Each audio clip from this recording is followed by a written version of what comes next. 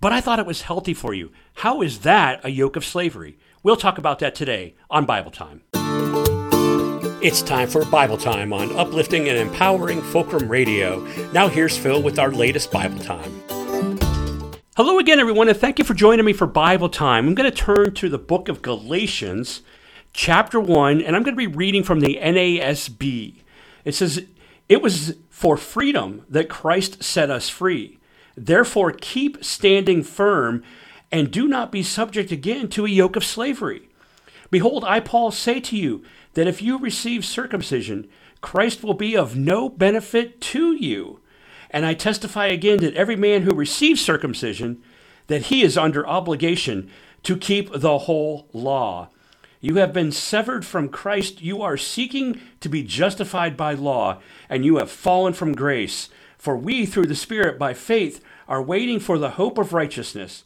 For in Christ Jesus, neither circumcision nor uncircumcision means anything, but faith working through love." So, Phil, are you trying to tell me that if someone gets circumcised, a male is circumcised after their birth, are you saying that they are not Christians? No. Let's take a look at what Paul was talking about. First of all, he's writing to the Galatians. The church of Galatia, they very much wanted to know the truth. They very much wanted to know this God that they knew was out there, but they didn't know how to get to him.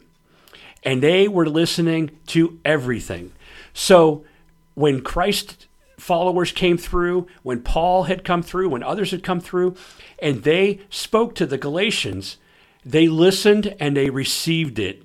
But then who came after them was the Judaizers, who were saying, you must do this and this and this and this. And one of the things that they said they had to do was they had to go around and circumcise all of their men, whether they were 8 years old or 88 years old. They all had to be circumcised.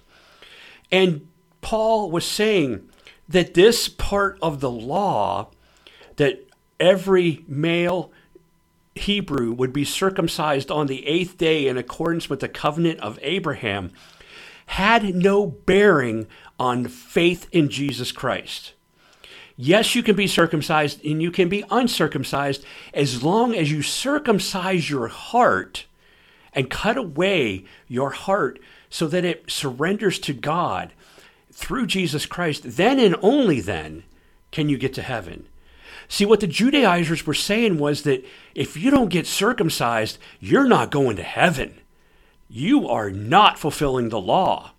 And Paul was coming back and saying, look, it's not about cutting the flesh. It is about the heart. It's about belief in Jesus Christ. And if you're going to follow that, then you need to follow every single aspect of the law.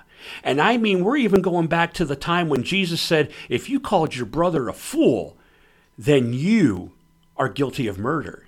If you look at a woman lustfully in your heart, you're guilty of adultery, he was saying.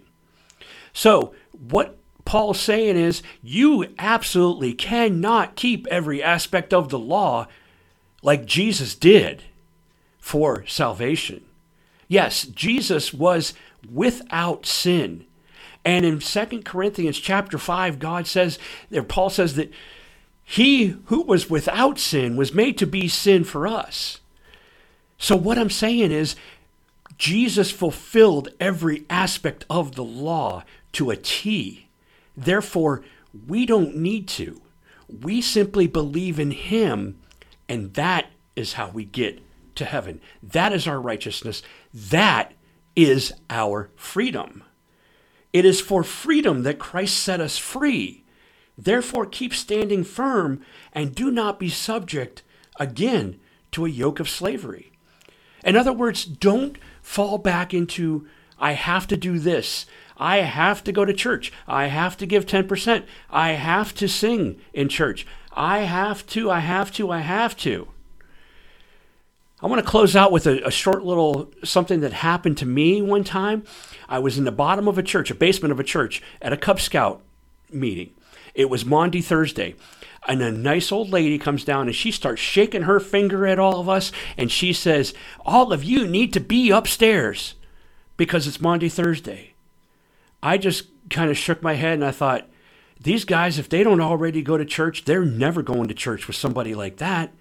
Who wants that kind of a burden that you have to be told to go to church? God doesn't want that. He wants you to come to church if your heart is ready for it, and if you have let him work you into that condition of your heart. That's what God wants. And that is your Bible time for today. I hope you enjoyed it, and I'll talk to you again all real soon. God bless. You've just listened to Bible Time. New episodes come out every Tuesday and Saturday at 9 a.m. Thanks for listening.